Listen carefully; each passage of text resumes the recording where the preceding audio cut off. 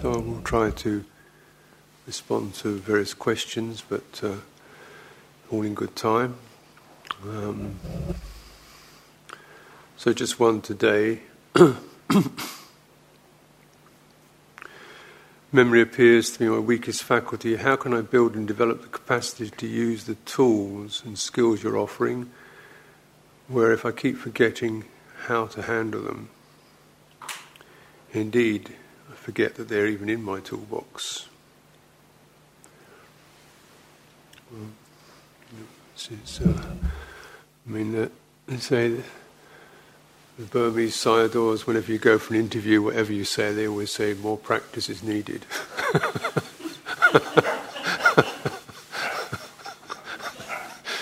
It's sort of, seems a bit cruel, but it's true.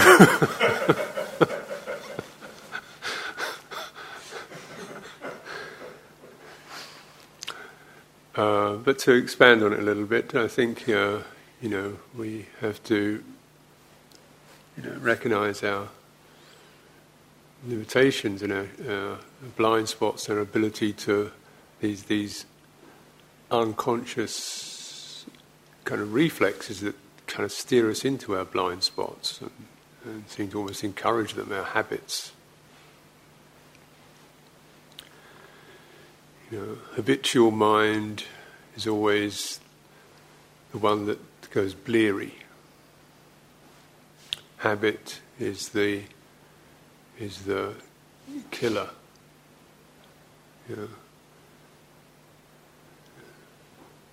And it's easy to we try to use skillful means and structures, routines, meditation techniques, and so forth, to wake us up, to kind of put blocks in the way of our flow, of our habits. Obviously, precepts is a very simple one, clear what that's doing. Daily meditation, having a few simple recollections, daily recollections. The snag is that anything we do as routine can become another habit. So it's sort of, it's like the very thing that you set up to get you out of habit becomes another habit. You go another set of here we go again. But you know what the habitual mind feels like and sounds like. To just know it is like knowing Mara. There's a certain dullness, a certain ho-humness, there's that quality, or there's a certain rigidity to it, got to do it this way, and there's no inquiry. So inquiry is always a good thing to bear in mind. Inquiry is, when you start getting compulsive, about any of it, what's the difference between compulsion and determination? There's a little, I like to bear in mind there's a kind of what I call this spring. There's a yes that arises when we actually directly contact a truthfulness. And if it doesn't arise, it's not right now. It sounds a bit kind of, fuzzy or mysterious, but you get, what we practice on a retreat is to get familiar with the sense of balance and the quality of intention that arises to walk or to sit or to,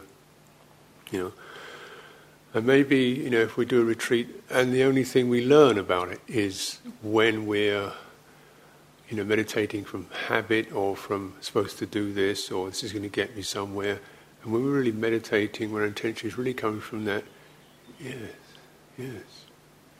because to get anything to come from that yes itself is marvellous. Even if it's washing up, yes. To live your life from a yes rather than ought to, should do, this is going to get me somewhere. People will look down on me if I don't. I suppose I better. To live your life from a yes. And no, it isn't always the case that we can do everything and come into that, but you want to increase that.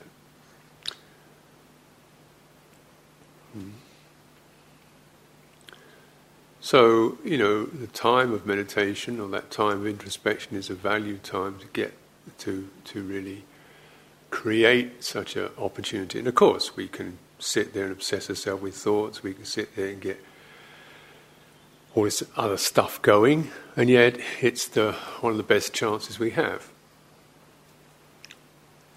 to really look into, because this is a chance when you can sense the wholeness, the body, the heart, thinking mind, the act of focusing, the act of receptivity, the sense of presence,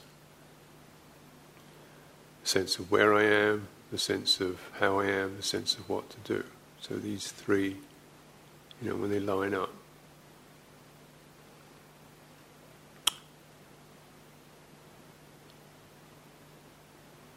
So it's useful to have certain maps in mind.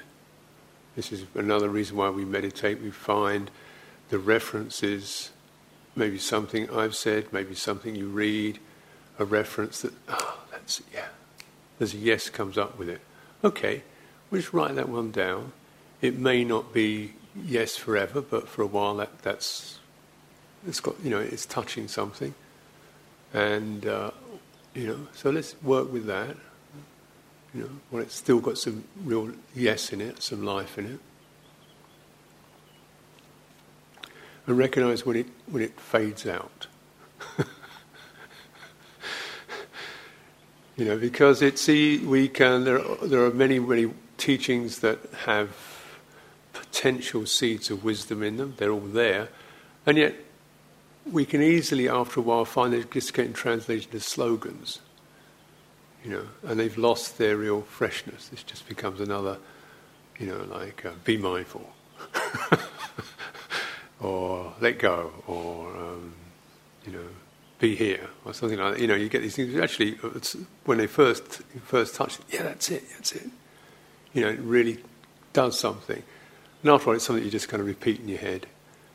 And so it's almost like the knowing of Dhamma can make you stupid. It can make you sort of just have it up in your head, and it's no longer really doing the work of connecting. So often, we stay with a particular theme or a map of the practice, and it works for a while, and maybe it works for a long while. Great, but just recognise when it's just becoming another little piece of something you recycle, and it's no longer really doing the work for you, connecting for you.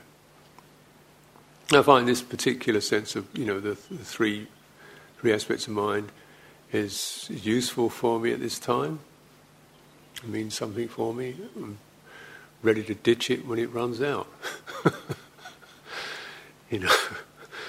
But it's valid for me. Eightfold Path. These Four Noble Truths. These are the Buddha's very long-lasting teachings, and I hope we're not teaching anything that's contradictory to that, but just a particular way of organising within that framework.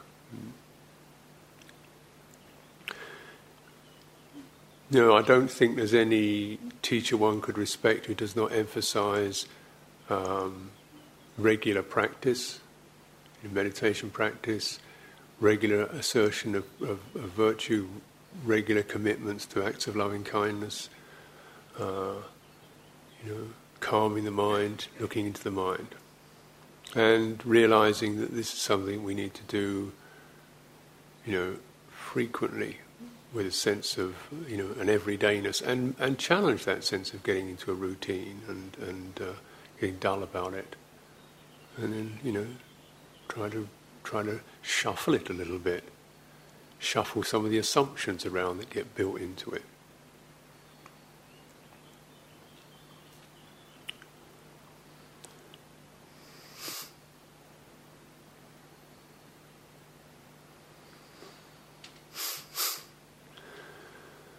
So we can say, that there is what is called the pariyatti, or the conceptual level of the teachings, which act as carriers, and you pick up certain frames of reference, certain maps of practice. As I've been saying, a little map of presenting Four Noble Truths. So that's the pariyatti, that's the concept that can carry, that can contain, and then you put that in there, and then there's the patipatti, sense of practice, kind of opening up that package, opening it up. What does it really feel like? What is the experience of dukkha? How is the sense of it must be understood? How do we meet it? So, how do we get in touch with that in an inquiring and open way, rather than got to get over this, or it shouldn't be happening to me, or it's his fault, or whatever. That nerve tingle of something wrong, don't feel comfortable. How do we get to meet that? Second noble truth. Third noble truth, how do we enter that and begin to release the underlying unconscious assumption that lies within that? That things should always be pleasant, or that people should always like me, or that, things that when you actually bring to surface, you think, that's ridiculous, and yet they're there, aren't they? Things should go my way, and they're unconscious assumptions. And every time we bring one of these to surface, they give us insight into these very fundamental assumptions that we all inherit. According to the assumptions, there's something to get, there's the sense world, which will provide us with a pleasant feeling, or provide us with unpleasant feeling. And actually feeling kind of operates in terms of intention and what we make of things. Sights and sounds are not inherently pleasant or unpleasant. They are how they affect us, and what we make of them is unpleasant and pleasant. But the only true source of feeling is either the body or the mind. There's no feeling in sight, sound, or taste. And yet these become big areas of feeling for us. So, the assumption of becoming, of being solid, of being an ongoing entity, being a person, being a self. These are assumptions that we don't really need. It doesn't mean you've got to annihilate some actual self. It's just you don't need to assume yourself as being something. It's easier that way, and then let it speak for itself. Let it speak in the moment for itself. So this is when the cessation, or the rest from the pressure that these unconscious assumptions keep creating for us. Nirodha Satya, the resting from the origin of suffering. And then the path, that which keeps hemming us in, steering us towards this meeting point, giving us both the tools for the practice, but also pointing us into these assumptions, into the area of our holding on, and it's a certain sense it keeps putting your nose into it, and it's also backing you up. The fourth noble truth. So that really is the ongoing themes. But then it is a matter of pariyatti, patipatti, then pativedi, realization.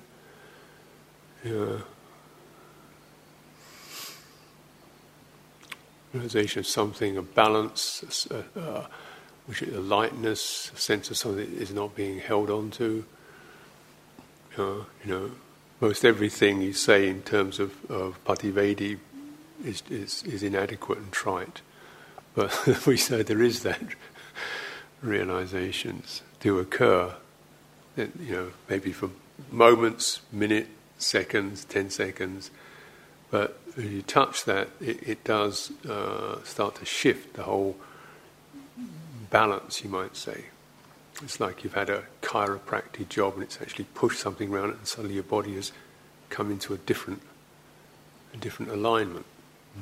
So the more we touch into the experience of, degrees of realization, it's not, to my sense, it's not, you are completely deluded, then bang, you're completely awakened, and there's no falling back and never again. I see it much more as incremental. There's degrees of realization. You think, oh, that habit, I don't need to do that. Wow. Oh. What was I doing that for? Oh. That's a realization. Or I've been seeing this person in this particular way for years. Wow. Stop doing that, So realization can be small, but always got this lovely quality to it. It frees you up. You become bigger. Now, I don't know how to remember any of this, really. But I would say there is in anyone, in all of us, there is this inclination towards truth, and for people who come to this, that inclination is strong. You don't really have to conjure it up. You have to acknowledge there is that, inclination towards truth. Inclination towards truth will keep pressing and stirring you, and it will keep, making you feel, this isn't it. That's, keeps going to keep pushing and stirring you. And realizations, when they occur, even their small realizations, will make themselves felt. They will make themselves felt, and it's just so the process of, I'd say the origin and the results are things you don't have to remember, but you have to acknowledge. They're there for you. The origin is there for you. The results will happen, and they will make themselves felt. It's really the details of the practice that so often we feel, I haven't got it together. I haven't got enough of it. Can't.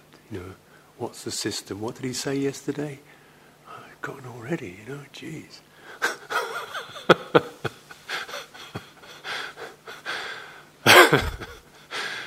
But then, the best way to learn is more practice is needed.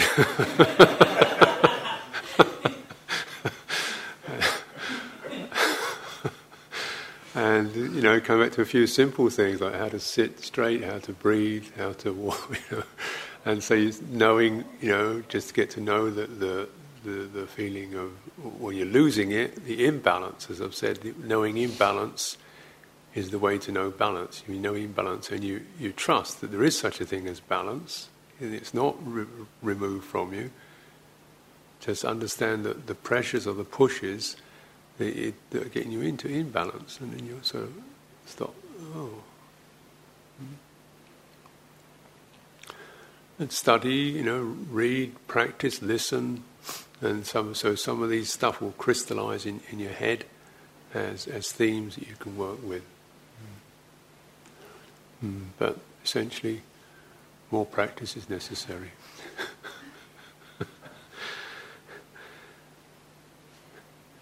So let's do.